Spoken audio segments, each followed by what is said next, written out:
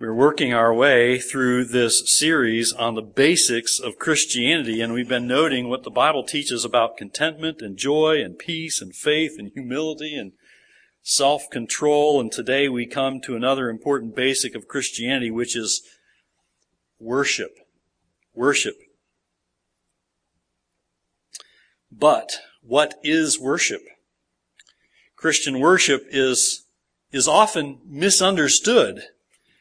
Some would say, and maybe you've thought this, or even think this, that worship is what the church does when we gather together and sing.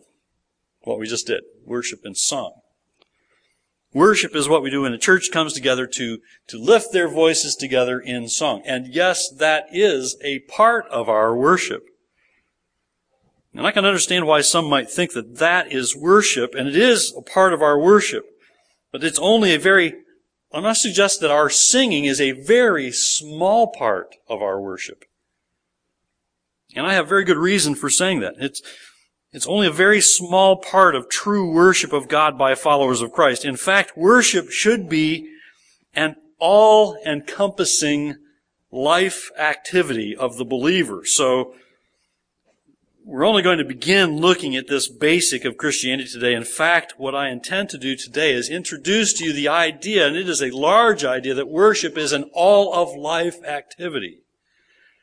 And then, Lord willing, next week and the following week, we'll come back to a couple of specifics that indicate our willingness to worship God with our whole lives.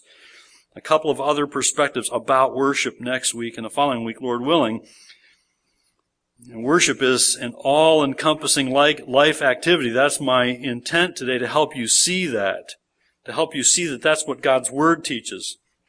For our time together today, I'd like to direct your attention to Romans chapter 12. Would you go there with me? Romans chapter 12, verses 1 and 2. My purpose this morning, again, is to help you see that for the follower of Christ, worship of God is far more than singing only. Singing songs of praise and worship is a part of our worship, but far more than that is true Christian worship. Worship is a whole life activity for the believer in Jesus Christ. Romans chapter 12, look at verses 1 and 2. I appeal to you, therefore, brothers, by the mercies of God, to present your bodies as a living sacrifice, holy and acceptable to God, which is your spiritual worship. Do not be conformed to this world, but be transformed by the renewal of your mind, that by testing you may discern what is the will of God, what is good and acceptable and perfect.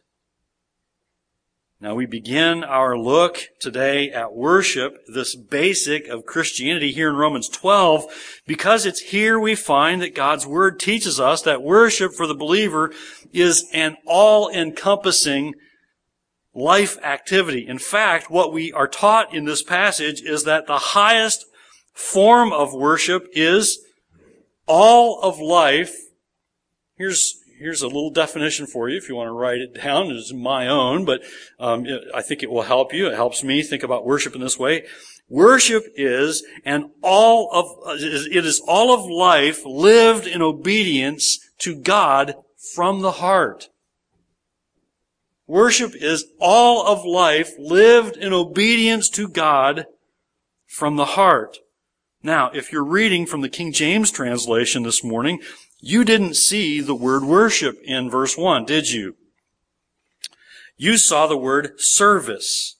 I would caution you that does not mean works. It does not mean only service, because when you go back to the original languages, and I appreciate the English Standard Version here and other newer translations that use the word worship here, because when you go back to the original language into the Greek, you'll find that the idea behind this word in the Greek is that this is divine service, or service and worship to God. It's this worship that shapes our life. It's the attitude of worship that creates this desire and this attitude that says, everything that I do is going to be service and worship to God. Everything that I do. When I go to work tomorrow, I'm going to work as an act of service and worship to God. When I speak to my neighbor, I'm going to speak to my neighbor as an opportunity, as an act of service and worship to God. As I love my wife, man, as I love my wife, I'm going to love my wife as an act of service and worship to God. Children, young people, I'm going to obey my parents. This is self-serving. I'm going to obey my parents as an act of service and worship to God, right? We all have to have that attitude. Parents, I'm going to love my children. I am not going to exasperate them and frustrate them by being overbearing and mean and rude. This is not self-serving. This is reflecting a problem I have, right? I'm not going to be hard and mean with my children as an act of service and worship to God. Do you see where I'm going with this? Do you see where God's Word takes us with this? When we understand what worship is, it is an all-of-life encompassing service and worship to God from the heart. And this service and worship of God is to involve the whole life of the believer. There ought not be a part of your life that is untouched with this attitude of, I want to serve and worship God in this, in how I respond or how I act or how I work. So worship of God is something the believer in Jesus Christ does with his or her whole life. That's why Paul opens verse 1 with this strong appeal. Look at verse 1 again in Romans 12. He's explaining here what is expected of the one who has been made right with God through the sacrifice of Christ on the cross. And what is expected of the believer? Paul writes that God expects of the believer wholehearted devotion and obedience to God. Look at verse 1 again. And this wholehearted devotion and obedience to God is how God's Word defines worship for us here, and for good reason. The life of the believer is to be offered up to God as worship from the heart, compelled by the mercies of God, says Paul. He says it here, verse 1, I appeal to you. I implore you is the idea. I compel you. I appeal to you strongly. Therefore, brothers, he's talking about believers here, right? By the mercies of God. Why worship God? Think about His mercies, which are many. I appeal to you, therefore, brothers, by the mercies of God. What are the mercies of God? God's mercies are God's grace shown to sinners through the sacrifice of His Son. It is because of God's mercies that we have been taken from death. Think of it.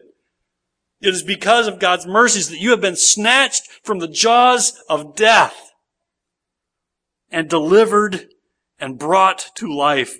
Earlier in Romans chapter 6 and verse 13. You want to go back to chapter 6 for a moment? Look at chapter 6 and verse 13. Paul had pointed to this in Romans chapter 6 and verse 13. Do not, he says, present your members, Romans chapter 6 and verse 13. Do not present your members to sin as instruments for unrighteousness. He's talking about the life of the believer. Do not present your members to sin as instruments for unrighteousness, but present yourself to God as those who, listen, get it, have been brought from death to life. The mercies of God, right? And we ought to say, praise the Lord. Brought from death to life, and your members to God as instruments for righteousness. Why worship God? You need to ask, right? Do I need to ask? No, it's right here, isn't it? God's mercies are many. And very clear in Romans 6:13. And it's because of God's mercies that we're no longer slaves to sin. Look down at verse 19. Romans 6 verse 19. Just a few verses later, Paul writes, "For just as you once you did at one time, at once presented your members as slaves to impurity and to lawlessness, leading to more lawlessness, so now things are different." Things are now different. So now present your members as slaves to righteousness, leading to sanctification. Because of God's mercies, we are no longer slaves to sin. Now we have a choice, and we have the power to choose to obey. By God's work in us, by way of His Holy Spirit and a word. So, back to Romans 12. Compelled by God's mercies, we are to present ourselves, Paul says, present your bodies or members before God. And I would suggest that what this means here is that we present all of ourselves, our whole self, body and soul, your whole life. Bodies here means your whole person, body and soul, everything. Your whole life is to be set apart for service and worship to God, and to make things clear for us that that's what God wants of all of us and expects of all of us, of our whole life. He wants our whole life, our body and soul. Paul says that we are to present ourselves to God as, do you see it? Look at verse 1, Romans 12, as a living sacrifice. But what is a living sacrifice? We don't make sacrifices, do we? We don't have an altar that we burn sacrifices on. You go to the Old Testament, we see that a lot. We see that, don't we? We see sacrifices offered up on an altar.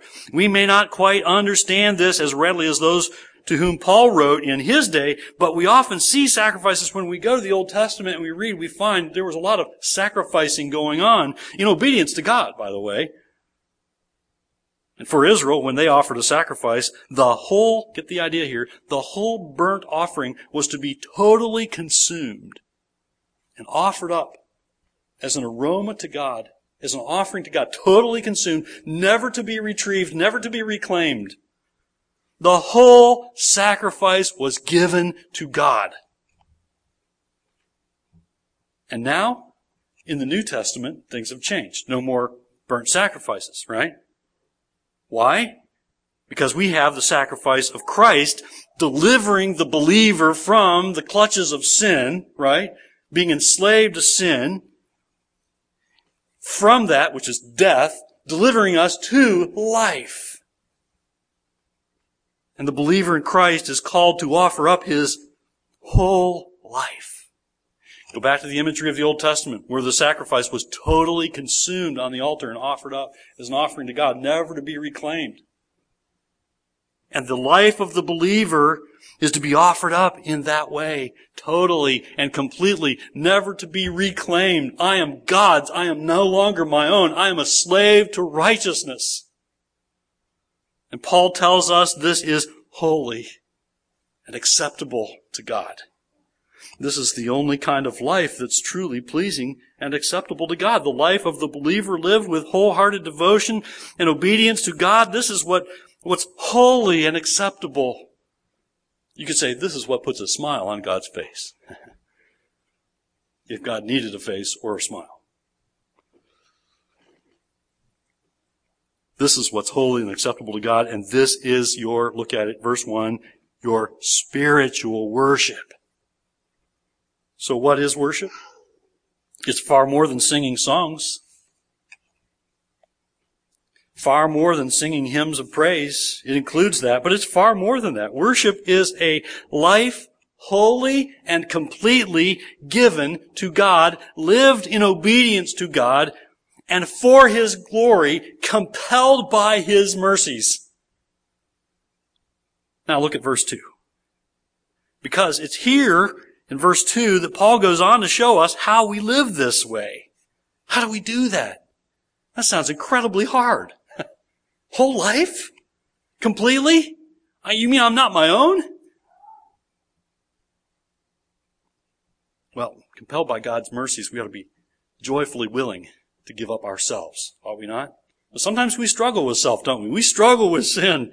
We're still here on earth in these sinful bodies. But look at verse 2, because it's here Paul goes on to show us how we live this way.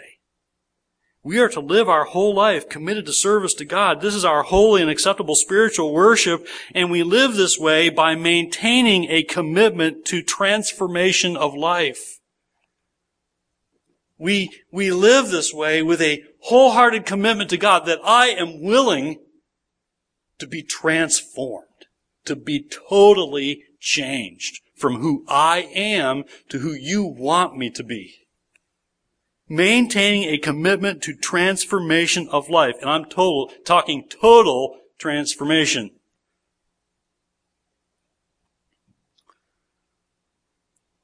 Look at verse 2.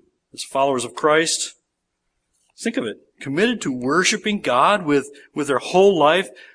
That is a life that must be transformed. I mean, think of who you were before Christ. Think of how you thought and how you acted.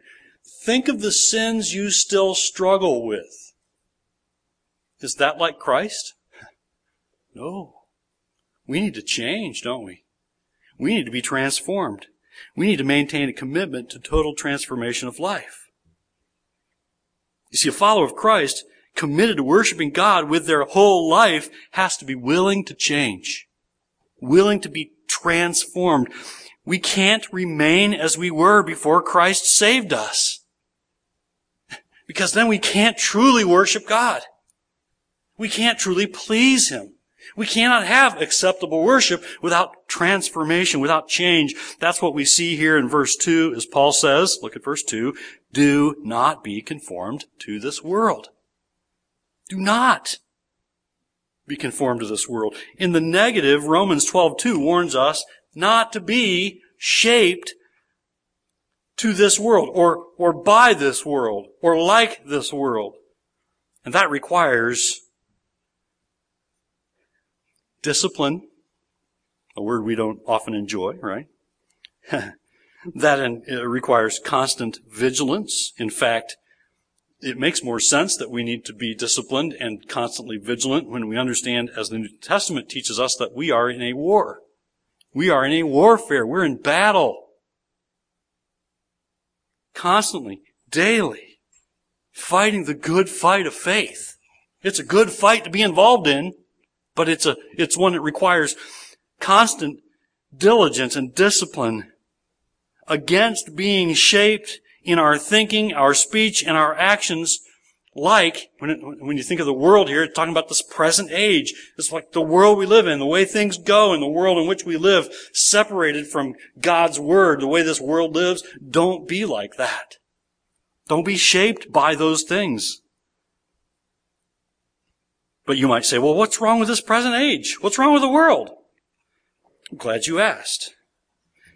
The world, the age we live in, and you know this, if you know God's Word, you know this, has Satan as its God.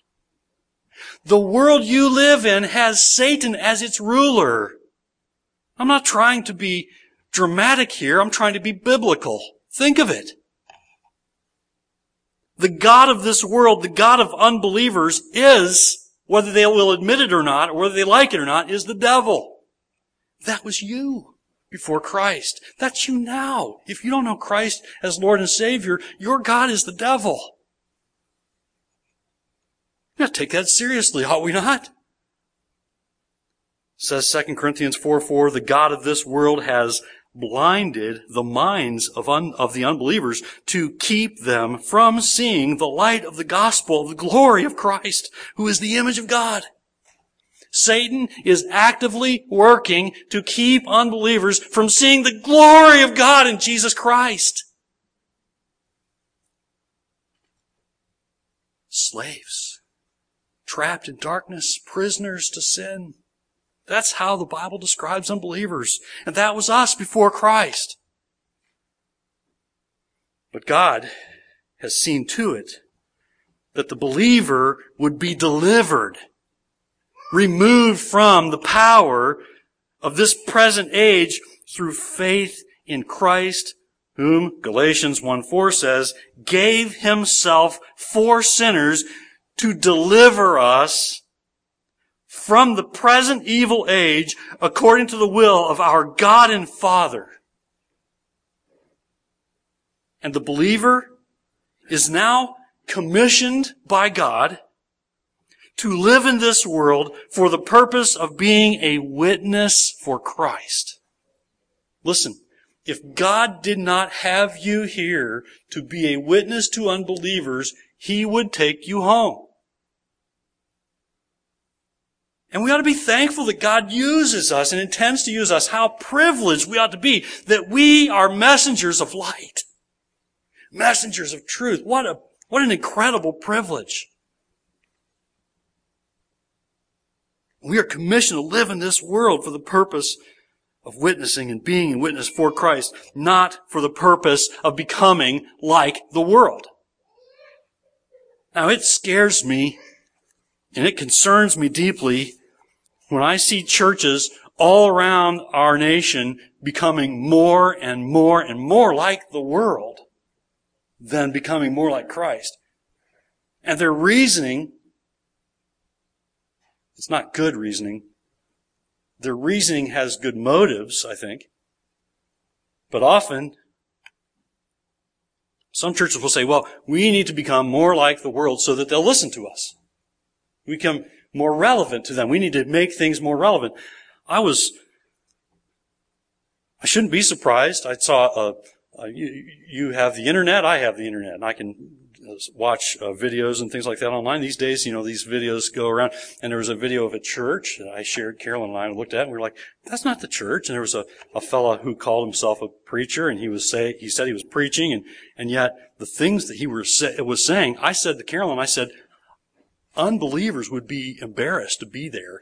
I'm not saying that we should be afraid of offending unbelievers because the gospel is offensive, because it talks about sin, right? But the things that this so-called pastor was saying in this so-called church were things that were, to me, were vulgar and completely offensive, even to those who would consider themselves opposed to Christianity. And I was thinking, that's not the church. And that's just an extreme example. But there are lots, unfortunately, there are more and more of those examples today than there ever have been before, of churches becoming more like the world than like Christ. And I don't say that to say, let's pat ourselves on the back and look at how good we are. I say that to say, watch out. Be careful. Not only from this pulpit, but from your lives. Do not become like the world. Be transformed. Look at it. Verse 2. We are to be transformed by the renewal of our minds. That is not being shaped by the world. That's being shaped by God's Word. The world cannot afford the church to become like the world. The world is enslaved to sin, whose God is the devil, who's being blinded from the truth, and the world is dying and going to hell. And believers are becoming like the world. And there's something wrong with that. This is how we worship God. With everything that we have. With soul and body. We are to be constantly growing in Christ's likeness. We are not to become more like the world that we live in, but we are to become more like Christ who lives in us. And we are most helped by God's design in this non-conformity to the world and transformation in Christ's likeness by the renewal of our mind. And this all takes place as we maintain a commitment of transformation of life. Are you willing to be transformed? Are you willing to become completely changed from being the person you were without Christ to being the person you can be and should be with Christ. You see, God's Word and His Spirit are given to us to do that work, to help us. We are not left alone to our own powers. Otherwise, it's hopeless for us. You realize that? Without Christ, without His Word, without His Spirit. But know what we're told here. The outcome is of this renewal of mind. Note the next phrase in verse 2. That by testing you may discern what is the will of God. Now, that can be confusing. That by testing you may discern what is the will of God. Does that mean that the believer doesn't know the will of God and that the believer must experiment and test to find out what the will of God is? No. Quickly, I want to answer that. No. That's not what it means. That by testing you may discern what is the will of God. The idea here is not that the believer doesn't know the will of God. Think with me. Do you know what God wants you to do as a believer? Do you know basically? I'm not saying you know all of God's Word from cover to cover and can recite chapter and verse. I pull a reference, you give me a verse. No, I'm not suggesting that. But do you understand what God expects of you? Does your heart speak to you? Does your mind say, wait a minute, that's sin? You feel guilt when you sin as a follower of Christ? You feel shame when you've done wrong as a follower of Christ? Do you not know what God wants you to do? It's not that you don't know the will of God. Let me suggest what it is that you have trouble with, and I have trouble with. It's believing that God's will is what's best for me and obeying when it seems hard. It's believing that God's will is what's best for me and God knows best and I had better obey because this is for my good. The idea here is not that the believer doesn't know the will of God, but that the believer does know the will of God, and if he isn't diligent to resist conformity to the present age in which we live and fails to seek renewal of mind by the Spirit of God and the work of the Word of God, then the believer is at risk of being deceived by this present age into believing that God's Word is rubbish and you don't need it. Do what feels good. And being deceived by the world about what you know God desires of you will cause you to doubt that God's will is best. God's will is good. But when in your mind you learn to agree with God, and from the heart you learn to agree with God that His will is very good, you will grow in your desire to obey God's will. You'll grow in your desire to make your whole life an act of worship to God, and you will grow in your desire to be totally transformed for God's glory and your good. You see, God's will is very good. It is good and acceptable and perfect. And when the believer is faithful to pursue a life committed to service to God, the believer's life will be good and acceptable and perfect. See, the believer's life will be a living sacrifice. A living sacrifice that is pleasing to God. And that is worship. Worship is praise directed to God because of God's mercies through Christ, delivering us from enslavement to sin. And worship is most faithfully directed to God with the whole life of the believer lived for God. The whole life of the believer directed to God as praise. So when we gather together next Sunday, and as we finish this time of worship, take your worship with you. Next Sunday, bring your worship with you. From a week given to God for His glory. Everything that you've done, given to Him as an act of service and worship to Him. Why? Because He's praiseworthy. And He is gracious and He is merciful. And He does not give us what we deserve. Why? Because of Jesus Christ. Because of what Jesus did. Not because of what you or I did. Because of what Jesus accomplished on the cross. Lord willing, our next time together, we're going to look at another perspective. Another indicator about where our hearts are in our worship. But right now we come to the Lord's table. And this too is included in our worship, is it not? But it's not limited to this. This is a very important part of our worship time today, together as a church, as a body of Christ, to commemorate the death, the sacrifice of the physical body of Christ, and the giving of Himself for sinners. It's not all our worship here. It's a part of it, a very important part of it. As we reflect on and thank God for what He has accomplished for us through His Son, Jesus Christ, by His sacrifice for us, and for our sins on the cross.